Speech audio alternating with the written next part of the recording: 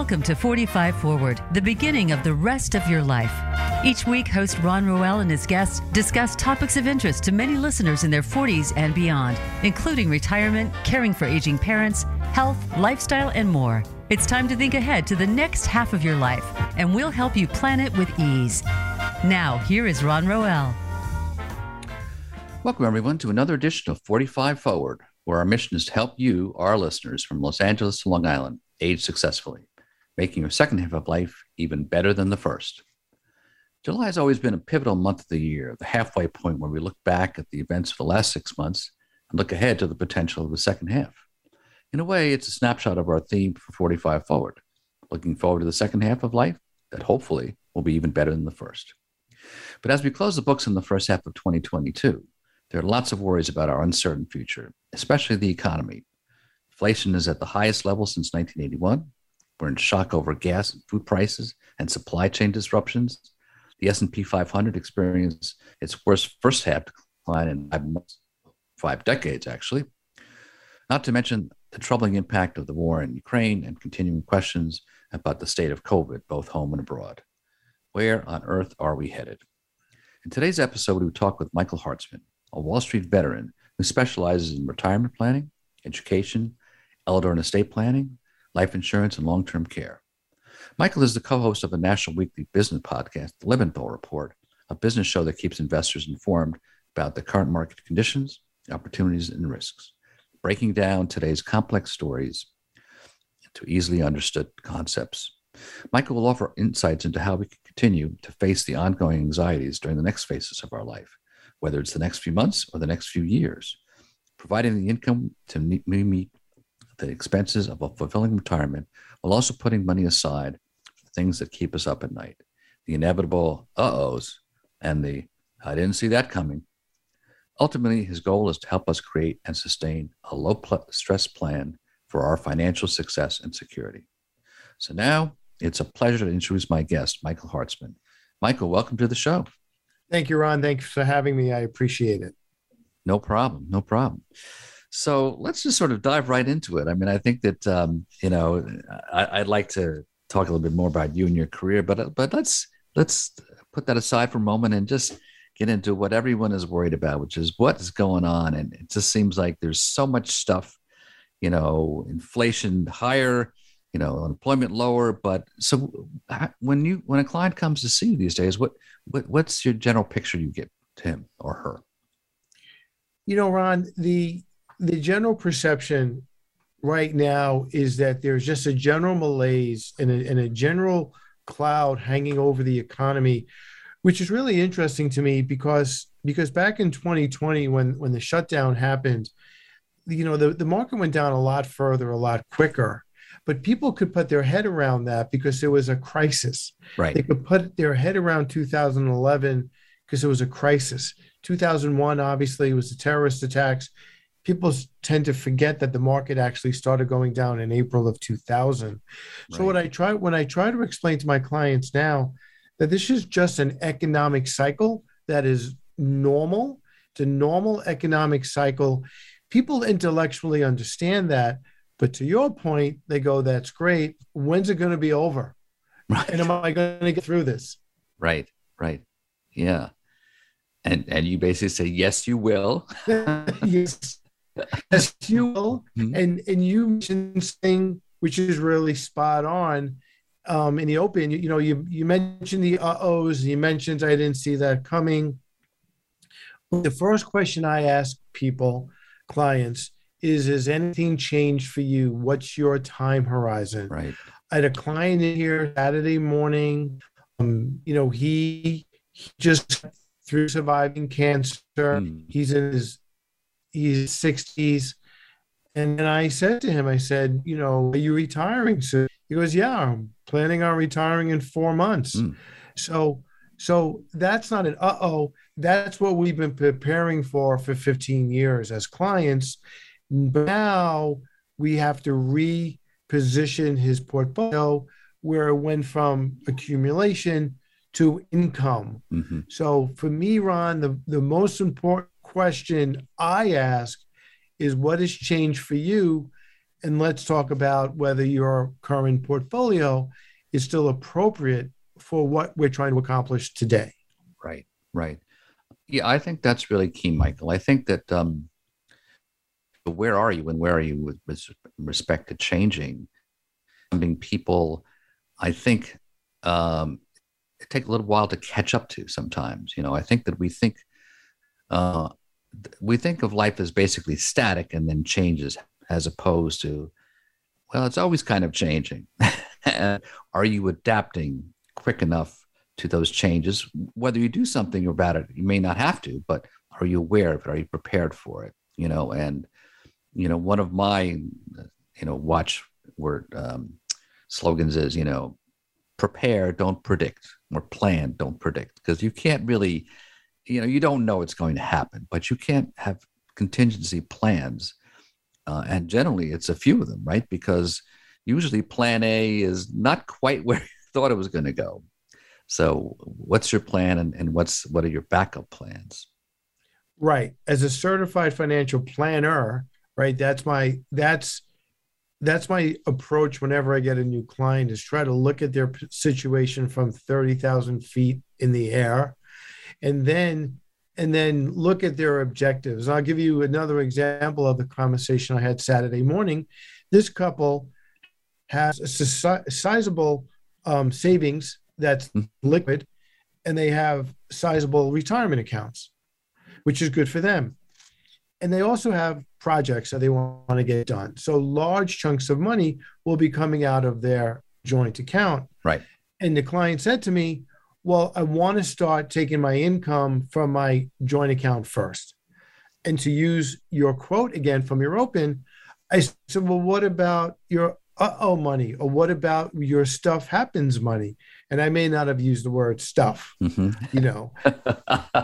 Right. And I said, I prefer that we take the income from the retirement accounts. That's why you accumulated all this money.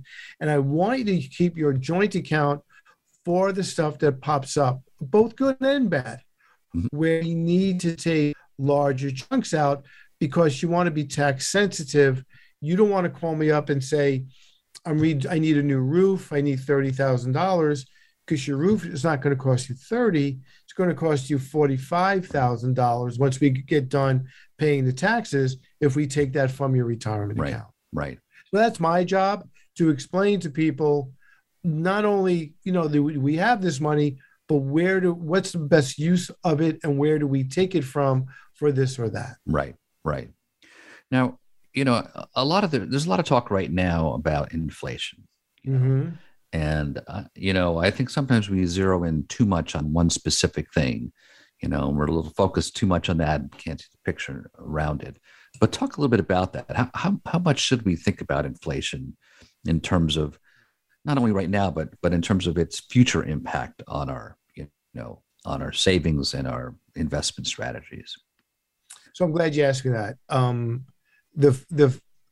I think the reason there's such a focus on inflation, Ron, is as good a job, in my opinion, that the Federal Reserve did when the pandemic first happened, and they shut down the economy, and the Federal Reserve threw a ton of money at the problem. They kept liquidity flowing, and they kept the economy afloat, which is why the stock market and the economy kind of rebounded very quickly, even in the midst of a shutdown. I think the misstep that the Federal Reserve took is about a year ago, maybe 9-10 months ago, they were labeling inflation transitory, which was code for short term, or temporary. Right. And most economists, most people in my business really felt that inflation was not transitory. There were some things that were more permanent, whether it was supply chain issues, like you mentioned, the rising price of oil. So if we look back at January of this year, the Federal Reserve acknowledged there was a little inflation, air quotes, little inflation, and they felt that 2 interest rate hikes of 25 basis points or a quarter point each would solve the inflation problem. So we went into the new year expecting 2 interest rate hikes of a quarter point each. Within weeks, the Fed had pivoted where it was now 7 inflation hikes. And the last one, I'm sorry, interest rate hikes, I apologize. Right. And the last one was 3/4 of a point. So people should be concerned about inflation because the consumer price index, which is the overall measure of inflation, is really at a 50-year high. And the Federal Reserve has to get aggressive. They were aggressive last month. The expectation is they'll be aggressive again this month. And they have to get the CPI down below 8, and they have to get inflation under control. Food and energy has gone through the roof in the last couple of years. Right. Now, how much of that, though, is, somewhat transitory in the sense that, things were shut down. So people talk about, so there are too many dollars chasing too few goods, right? The demand was up. People hadn't spent. So now they're starting to spend. So that was driving up inflation. And also things, especially with respect to energy, I think energy costs have been going up generally. But I think that, it was certainly exacerbated by the pandemic, and then that a lot of the refineries, because the demand had gone down, were shut, and you can't just rev them up quickly. Plus the fact I think that that's the general trend line, because I think that fossil fuels, I think we need them. I think that one of my concerns is that while you can say, well, there's a long-term concern because of climate change, you still have to have a somewhat orderly transition. I'm not advocating a planned economy. I'm just saying, we need to think about this carefully and just factor it in like this. We need to do this in a systematic way over many years to make this transition. So, I'm not saying we shouldn't be concerned about it, but I think we shouldn't be surprised by the inflationary impact of energy prices. I agree with you. And I also, to your point, it's a little disappointing to me that everything becomes political. And the one side of the aisle is blaming the other side because pipelines were shut down, and the Republicans think the Democrats want to kill big oil and want to save the environment, and these pipelines getting shut down is what created these shortages. And then the Democratic side, if I'm old enough to remember the Build Back Better bill from a year ago, right, where that no one even talks about that anymore. But that was the overall euphemism there was infrastructure, but a lot of that, Ron, was to build charging stations, make charging stations more ubiquitous. Right. So you're 100% right. There has to be a blend between being so energy dependent and having the money and the resources and the willpower to make charging stations more useful and basically more places. But right now, I think the high price of gas goes back to your point. It was a supply chain issue. They shut down these refineries for many, many months. People weren't going anywhere. You can get these things up and running overnight. Right. And I think that in some cases, you just need to make adjustments and just, okay, I'm not going to drive that much. Or I'm going to be careful about driving that much. So just taking a little bit of a sidestep here is, but to your point before about things going in cycles. So that's one thing I want to just talk a little bit more about, because as you mentioned earlier, if the gentleman you were talking about, is going to retire in 4 months, obviously, a steep decline in the stock market has more impact now. It is a matter of, timing and your cycle of life. But what should we be thinking about more broadly in terms of cycles? One of the things that occurred to me is that, especially with respect to inflation now, people, I think, we're shocked because of the suddenness of it. I think a lot of our reaction is about circumstantial, like we're not expecting that again. So, because if you look back in the early 80s, as Reagan came into office, again, it just happened to come into office. It wasn't because of him, but it was that time. If you factor in, the inflation calculator, I think inflation at the time was the equivalent of 14.8%. Mm-hmm. So, inflation does go up and down. So do cycles in the economy. And I think that, we've had a pretty strong economy for a much longer period than I think we expected.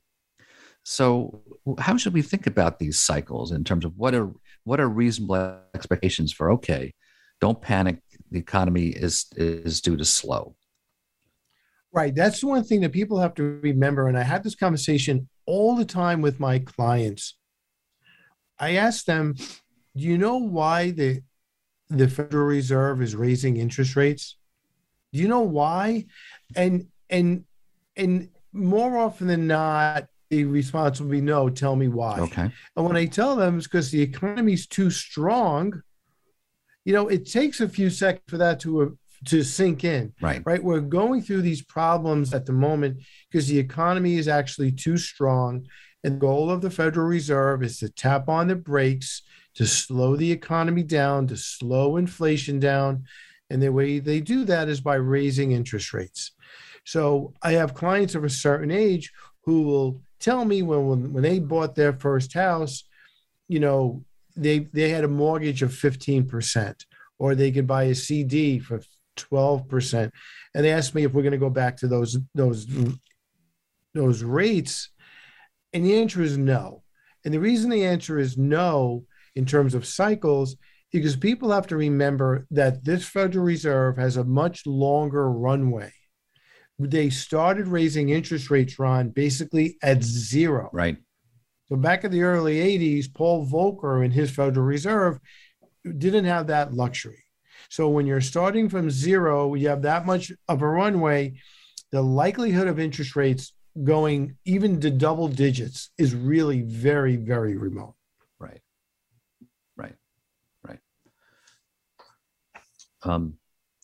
So given that, how should we be thinking about, again, I know this is not a show to give specific financial advice. Okay. But what are your thoughts?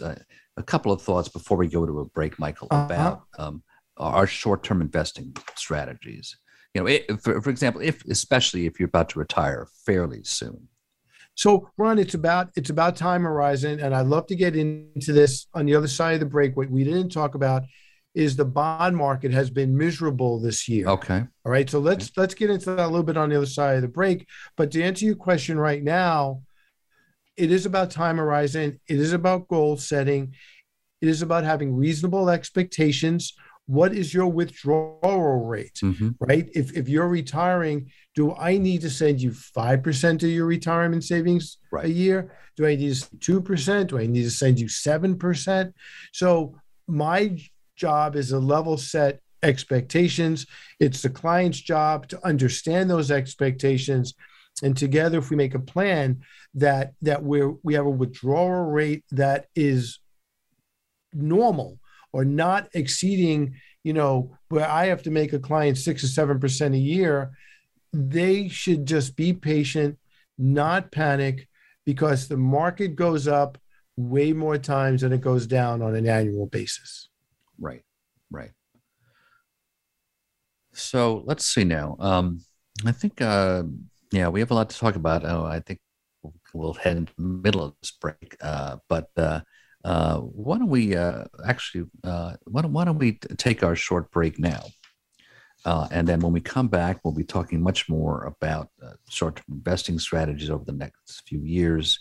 So folks, we'll be coming right back, talking much more with Michael Hartzman, the president of Lebenthal Financial Services. So don't go anywhere.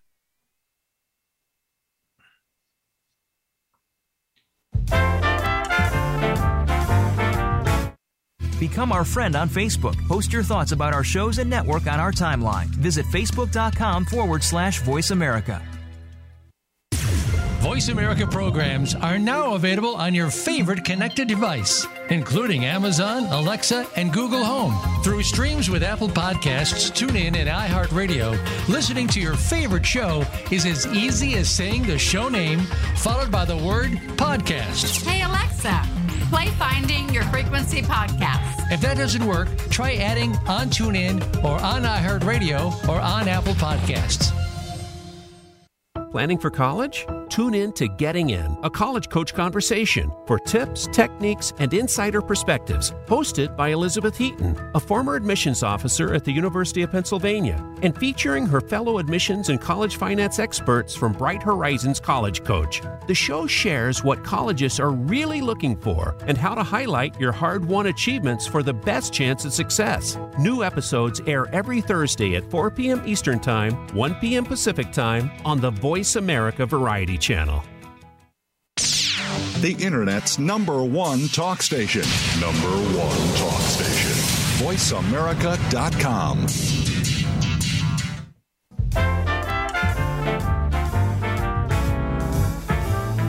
You are listening to 45 Forward. To reach Ron Roel or his guest on the program, please send an email to ron.roel@gmail.com.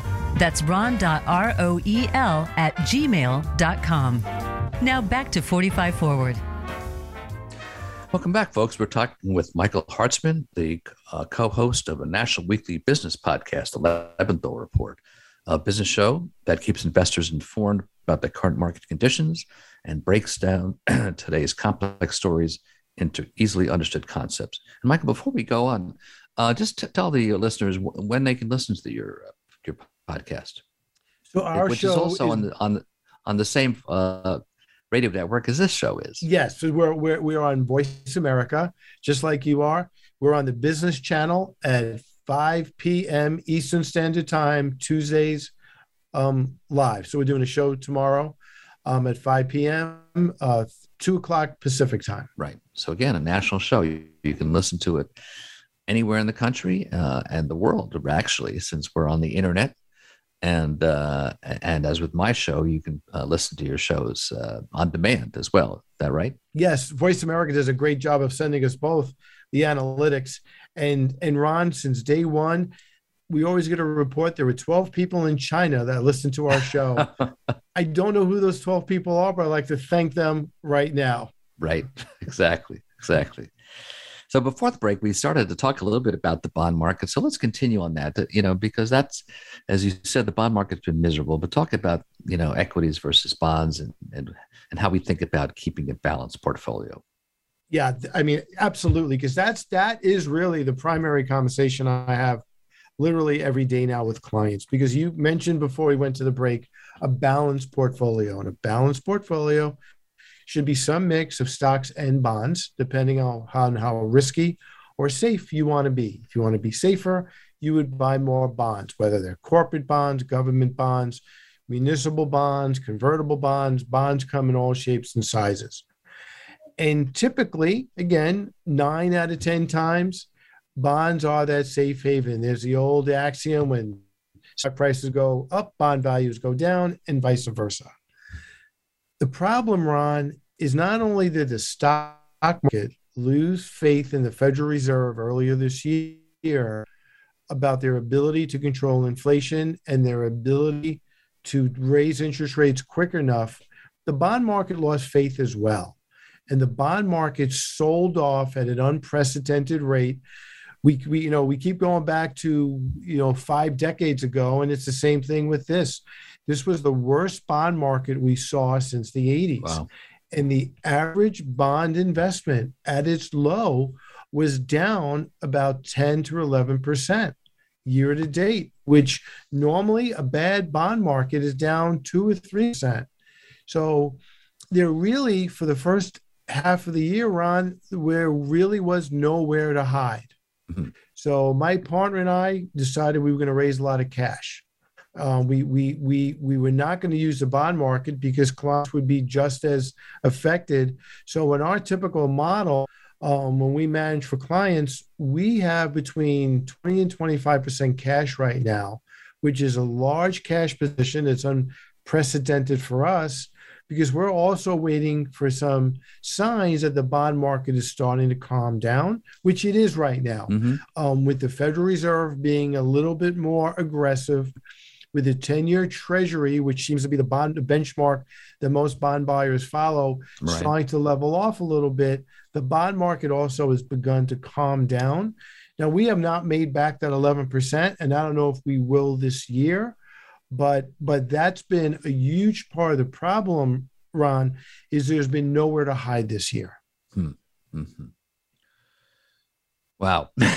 Yeah, that was a lot. Sorry. No, not at all. Sometimes there isn't any place to hide. So that you basically doesn't happen that often. Because even in 2001, other than a short period of time where the bond market kind of disconnected from reality, the bond market got its footing again and stabilized.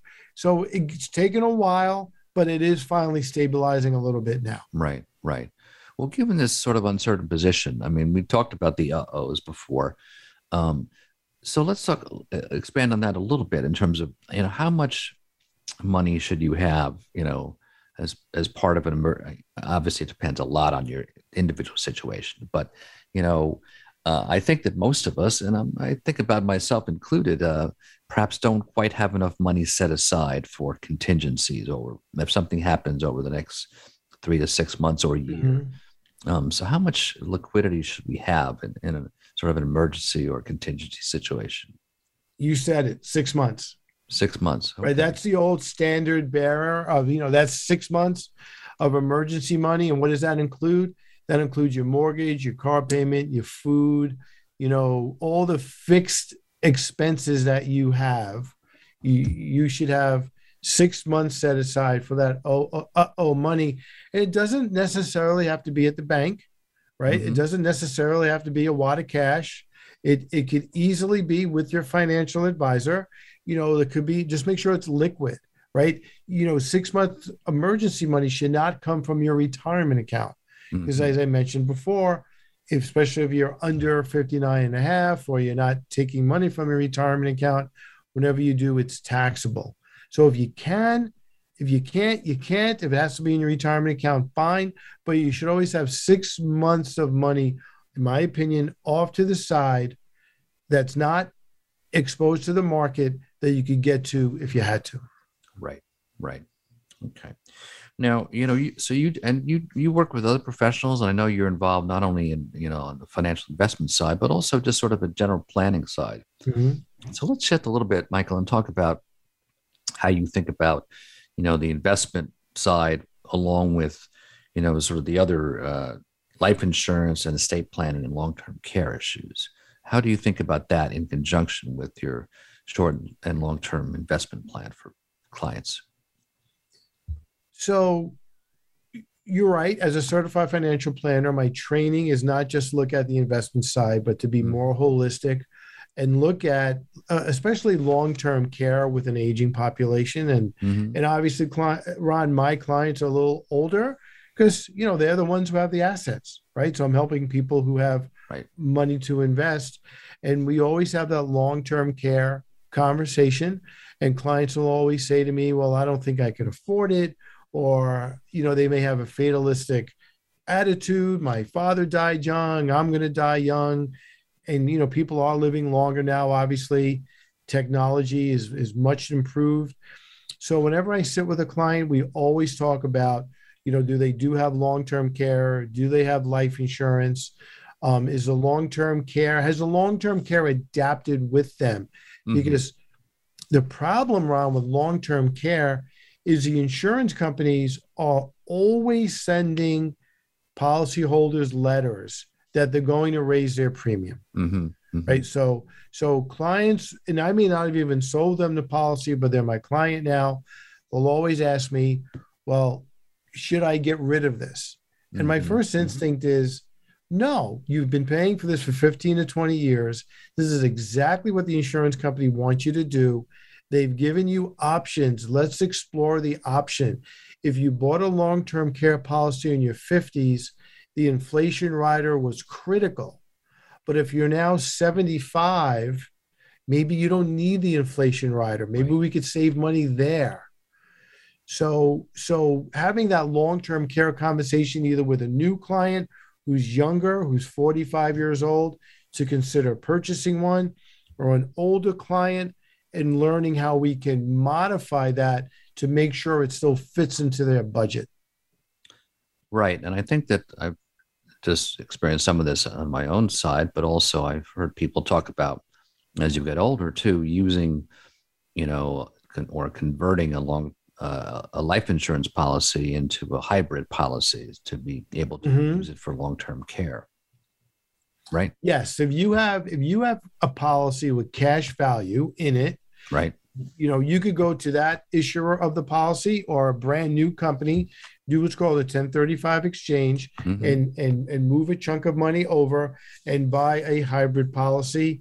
We refer them every now and again as you buying a bucket of money rather than just long-term care or a death benefit. That bucket of money could be used either or, but you have to remember something. This is really important. Okay. If you do that, more often than not, you have to do new underwriting. Okay. You just can't call the insurance company and say, hey, I have this old insurance policy that has $50,000 in cash value. I'd like to add a long-term care rider. Right. The insurance companies, they're the bankers at the casino. So they make bets that they want to win. So you would have to go through new underwriting if you wanted to do that. Right. Right. But it is something to consider. Right. Right. And I guess there's a new cost to that, right? Yes. Yeah. Right. Yeah. But I think it's certainly, again, if you're at the casino and you're betting, the bet is that you're going to need some sort of long-term care. I think that the odds are, at least the statistics seem to show that, 2/3 of us, by the time we reach 65 and beyond, are going to need some sort of long-term care. I'm not sure, what that form is going to take, but it's likely that we're going to need that at some point. So it's not a bad bet to take that into consideration. No, not at all. And furthermore, the trend has really changed where most people want to be home. Right. They don't want to go to a nursing home or a facility if they can avoid it. And secondly, by getting one of these hybrid policies, the consumer, the policyholder, is assured that someone is going to get something. Right. Because the other criticism of long-term care is, well, I paid for this policy for 20 years. And what happens if I just, drop dead in my sleep? Right. And no one gets anything. So those hybrid policies is a way for either you or your survivors to know that whatever you put into the policy, there would be some benefit coming out. Right. And I think it seems to me too that now I don't have it now because I'm beyond age 65, but I think sort of in the 45 forward there is a considerable number of years where in some ways a disability policy is important, right? Because, that's the thing you're worried about, not necessarily dying, but if something happens to you, and you're on disability for a while, where's the income replacement? So is that something you deal with as well, Michael? Or is that... I do deal with disability and insurance. Over the years, that has become increasingly more difficult to underwrite as well. The restrictions have become more rigorous in terms of you qualifying for a disability claim. But yes, considering a disability policy, especially someone in their 40s, is something that should always be considered if they can afford it. Right. Yeah. Now you mentioned earlier just about, people wanting to, a change in long-term care in terms of people wanting to, remain in their homes and they're, as opposed to going into a facility. So how should we think of our home as part of our overall investment strategy? I mean, I think one of the issues is how long should we stay in our homes? Is this something that you deal with clients like, well, how does housing fit into not only your lifestyle, but your financial planning? Oh my God, all the time. I've lost count of how many clients, Ron, you and I are both Long Islanders. I've lost count of how many of my clients are in North Carolina, South Carolina, and Florida who fled Long Island. And again, the first question I always ask them when they move is I ask them, are they going into some type of assisted facility or one that has that in the future? Right. Are they going into a ranch? Are they getting rid of the steps? So that is a common question I have all the time. And again, we may not have time to go into it now, but as someone gets older, someone in their 60s or 70s might be too young, but the option of a reverse mortgage is a conversation I have probably a couple of times a week. I don't sell them. I don't get compensated in any way, but I have to educate my clients on the benefits and the shortfalls of utilizing reverse mortgage, because frequently, Ron, to your point, their house could be their most valuable asset. Right. Yeah, I think there are lots of things in that equation to think about. I mean, certainly there's the comfort of staying there. There's in a lot of cases, you've paid off your mortgage, so you have equity in the house that you can use. And then you've got to figure out other things like, well, how much is it costing you to maintain this house? And I think that's something that, from a, monthly budgetary perspective, like, okay, think about that, because there's a cost to staying there as well. And should you be, shifting your income toward downsizing? So I think that's a conversation. But I think also, in terms to your point about planning before, I think it's something that people don't plan too much. They just say, well, I want to stay here until something happens to them. And then they have to move. And then sometimes that's not the best thing to do. No, because number one, it might be out of their control and may be in control of their children. Right. Their children may want to put them someplace that they don't want to go. Or they may be forced to move in with one of their children. And I've had clients who've said to me, that's the last place I want to be. So you're right. Frequently people do not deal with this crisis until it literally, springs up on them one morning and now the race is on. Right. So do you advise, is it possible to get your clients to have what I call a family conversation with their spouse and their kids, like once a year at least, to sort of say, well, where are we now? It happened twice on Friday. I did two Zoom calls on Friday. One was a couple in their mid 80s, but again, what precipitated the call, Ron, was dad has been in a nursing home twice, not a nursing home, a rehab facility twice this year. Right. So what they knew who I was, I knew who they were. They let mom and dad be, they were independent. But now that mom and dad are deteriorating a little bit, it's not a rush, but there's a little bit more urgency in knowing what they have, what it all means, what's at risk, what can we protect, and and yes, I probably should have had that conversation a year or two ago, but these are well-intentioned people, but life gets in the way, and now they're dealing it because it literally is right in front of them. Right. Yeah, it's unfortunate, but I think that's something that you do have to sort of think about these things before you're ready. If you're ready right now, it's like it's not too late, but it's harder. You have fewer options, and in many cases, you've got to make some choices you probably didn't want to have to make. Right. Well, yeah, because like that. So they asked me about Medicare planning. So here's a man. He's 85. He's been hospitalized twice this year, and Medicare planning involves a 5-year look back. So does it really make sense now to move a multi-7-figure account into an irrevocable trust and hope he makes it 5 years? Right. So this is Medicaid planning, right? Yes. Medicaid, Medicare planning. Yes. Right. Yeah. So you can do both. Yeah. But right. Yeah. So you're right. So you're saying it doesn't make sense to do that at this point. Right.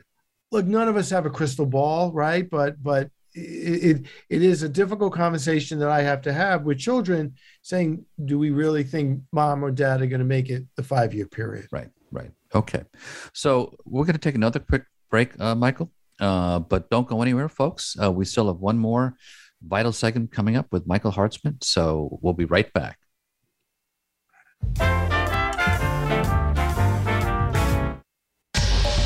Get the news on our shows and other happenings by following us on Twitter. Find us at VoiceAmericaTRN or twitter.com/VoiceAmericaTRN. Tune in to Melody Edmondson's The Space of the Waist radio program. This companion piece to her successful guidebook series, The Space of the Waist, focuses on body types and how to make your waist length flattering, no matter what your body type is. Guests include designers, merchandise managers, factory owners, and more. You'll also find out what accessories will complement your body shape and waist length. Tune in every Tuesday at noon Pacific Time and 3 p.m. Eastern Time on Voice America Variety. Tune in to the Voice America Variety channel on the Voice America Talk Radio Network. Voice America Variety broadcasts a diverse array of topics, reaching a global community. Our experts come from all walks of life, and the topics they discuss are everything from current events, arts and entertainment, leadership, parenting, relationships, self-improvement, career advice, and a variety of other topics. Check us out today. You're sure to find something of interest. Voice America Variety. Talk on today's hot topics. Tune in every Friday to get your weekend kickoff early. Join the legendary G. Keith Alexander for What's Hot Harlem America. The flagship show of the new Harlem America Digital Network has something for everyone. From the latest in entertainment to empowerment, health and wellness, and more, we'll bring you a variety of fresh viewpoints, voices, and ideas. What's Hot Harlem America with G. Keith Alexander can be heard every Friday at 1 p.m. in New York and 10 a.m. Pacific Time on the Voice America Variety Channel. Stimulating talk. It gets those synapses in the brain firing really fast. All the time. The #1 internet talk station where your opinion counts. VoiceAmerica.com.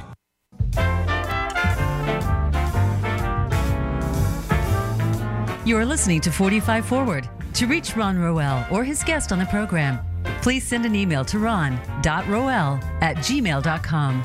That's ron.roel@gmail.com. Now back to 45 Forward. Welcome back, folks. We're talking with Michael Hartzman, the co-host of a national weekly radio show called the Lebenthal Report, as well as he is president of Lebenthal Financial Services. So before the break, we were talking about a number of things about the first half of the year and what things have been happening. And so we wanted to use this last segment to talk about, well, what do you think is going to happen in the next 6 months, and how should we think about it and prepare for it? Ron, if you remember, I said the reason that we're going through this inflationary period is because the economy is strong. Right. The job market is strong. The economy is strong. The consumer is strong. Mm-hmm. And the reason that's the case is, I think for 2 years, not 2 years, maybe a year and a half. It's loosened up the last 6 months. We were just locked away. We couldn't go to Citi Field, the Yankee Stadium, or pursue our hobbies, or hop on a plane and see our grandchildren. So there's an enormous amount of pent-up demand, which is what contributed to driving prices up. Right. And the other part of that was we heard a lot about there were supply chain shortages. Right. Well, there were supply chain shortages for two reasons. One, yes, factories were shut down, and Asian countries were much more restrictive than we were here. But not only were there Asian countries shut down, but there was a tremendous amount of demand for these products, right? Right. So as we enter the second half of the year, there is some cautious optimism that the Federal Reserve is now getting a handle on inflation, raising interest rates appropriately enough that they will start to slow down the economy. The problem is, as we go through the second half of the year and into 2023, Ron, is the all word. Mm-hmm. Are we going to slip into a recession? Right. Are we in a recession? Will it be a short recession? Will it be a long recession? What does all that mean to investing? So right now we have to get through the first problem, and that is we have to get inflation under control. We have to have a handle on where interest rates are going. And then the second problem is, are we in a recession now? When will we have this recession, if at all? And I saw a headline over the weekend that I thought was pretty spot on, and that is, will we talk ourselves into a recession? Meaning, I mentioned there's a lot of pent-up demand, a lot of consumer spending. However, if the consumer hears over and over and over again that we're going into a recession, maybe they don't buy that 4K TV. Maybe they don't take that trip to Disney World, right? Maybe they don't eat out on Saturday and Sunday. Maybe they just go out Saturday. So we can talk ourselves into a recession. We can, as an economy, scare ourselves into slowing our spending down, which quite frankly is what the Federal Reserve wants, by the way, right? They want to slow us down, and their balancing act is not to slow us down enough to cause that recession. But even if we do, we've been through recessions before, right, and we will get through it. Right. Yeah, I think sometimes we focus too much on recessions as opposed to slowdown. So, as you just said, at some point, you do want to slow things down. You're outspending what you really need to do, and that could be, on a personal level as well as a national level in terms of our overall economy and government spending. So, those are big issues. I recognize it, but I think that so there's also a technical analysis of recessions, right? So it's consecutive quarters. Is that right? And where there's it's funny because now the last week I've read that's the back of the napkin definition. Right. There's actually a more official definition, but yes, the basic definition of a recession is 2 negative quarters of GDP, gross domestic product. Right. So I think we focus on that a lot, in terms of, we're in a recession, but it's just like, well, we're in a slowdown. Okay. It's not the worst thing in the world. And I think, I just feel that, again, it's a lot of times it's a matter of relativity. What are we facing? And sometimes the change comes quickly. So, we create some panic or at least some, I just feel sometimes we're the anxiety society. And I think that it's good to have a little bit of anxiety because you need to be prepared. But I think we need to kind of take a step back and just, again, okay, make some adjustments, as you've just mentioned before, like, well, all right, maybe we'll just go out to eat one less time a month or so. It's not the worst in the world. I think that, look, I don't, belittle, people who are going through financial difficulties, but at the same time, I do acknowledge, well, my God, we are not Ukraine here, and, so my outlook for the year isn't based upon, missiles hitting Long Island, it's, so and again, I don't mean to be flip or facetious about it, but and to not recognize people going through financial difficulties, but we are a pretty resilient country. We could make a lot of changes. And one of them, I think, is, you and I have talked about before, is just the issue of consumer spending. So, this is something that has sort of bothered me a little bit, just because I do know, everyone talks about consumer spending is 2/3 of the economy. So, yes, it's clearly critical to the health of the economy. But it seems to me that sometimes, the health of the economy as well as our personal health can benefit from slowing down consumer spending. Yeah. Look, a lot of people said to me that while the pandemic and the shutdown was scary, it also was a little calming not have to worrying about where they were going to be Friday and where they were going to run to and their next trip or a lot of people enjoyed just knowing that they had nowhere to be. And your other point, Ron, you mentioned about the level of anxiety, and you're the old newspaper man. Right. But one of my favorite expressions is, if it bleeds, it leads. Right. Right? Right. So whenever what I do for a living is on a headline, that's an uh-oh moment for me, because that means that the business world has gotten the media's attention, and it's never for a good reason. Right. Yeah, and I think that you also know from a financial perspective, and as an investor, that sometimes when the headline is in the paper, the trend is past. Yes. It's just because that's what we do. We report on things that have happened, and so it's happened. But one of my other watchwords is sort of we're not very good at predicting the future. What we're good at is predicting the past. So we predict the future based upon what's happened, which is certainly, it's a viable theory, because certainly, even if you go by things like the weather, the best predictor of tomorrow's weather is today, until of course it's not. Right. Because it will rain, something will be different tomorrow. So I'm not saying that we shouldn't be anxious about what's going on today, but things do change, and in ways that we don't predict. My business is notorious, Ron, for anecdotal evidence. Right. I get so much data on what has happened in the past as a predictive of what should happen in the future. It's ridiculous.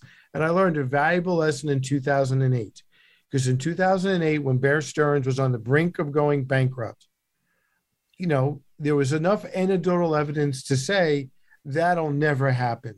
But guess what? Bear Stearns went out of business, along with Lehman Brothers and many, many others, which were on the brink of it. So you're right. If we just kind of try to stay in the present and stay in the moment and get through this crisis without worrying about the other 52 we experienced, it might be easier. Right. So we're getting close to the end here, unfortunately. But any last thoughts about how to how to maintain a low stress plan for financial success? Ron, Dominic Tavella and I talk about it frequently on our podcast. And the reason the podcast came to be, just so you know, was during the pandemic, we did a lot of Zoom calls with our clients. And they wanted to hear what we thought. We had guests on and economists on. And the feedback we got from our clients were, you guys are pretty good at this. You guys should, have a radio show. So rather than having a radio show, not that we knew how to even do that, Dominic and I decided to produce his podcast over Voice America. Right. And our goal every week is just to bring common sense advice to our clients and our listeners. And for me, Ron, it's the same thing. It's about time horizon, and has your needs or goals changed? And if they have, it's really super important you communicate that to your advisor, whether it's your accountant, your lawyer, your financial advisor. It's about time horizon and goals. Great. And if they have not changed, we will get through this like we've gotten through the others. Great. Okay. Well, once again, you've been a terrific guest with some really important messages, Michael.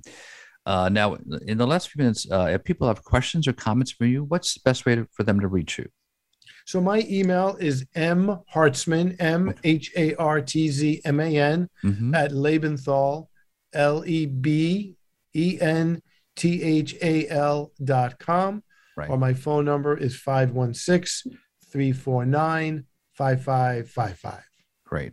Okay. And then I think people can also reach you on LinkedIn or Facebook. Yes. You've got presence there as well. So folks, again, if you missed my conversation with Michael today, you can listen to it as a podcast at voiceamerica.com. Just search for my show 45 Forward. You could also find it on Apple and Google Podcasts, Spotify, iHeartRadio. Go to my website, roelresources.com, click on the 45 Forward tab. So be sure to join me next Monday, 12 noon Pacific, 3 p.m. Eastern Time, when I'll be talking with Roberta Israeloff, George McDermott, the co-authors of What Went Right, This is the second of a 3-part summer series with a conversation with my former high school classmate and one of our English teachers about their lifetime of experiences in education. So until then, folks, keep moving forward. 45 forward.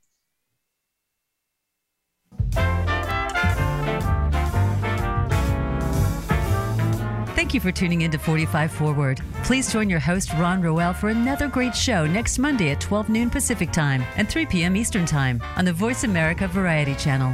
We wish you a great week.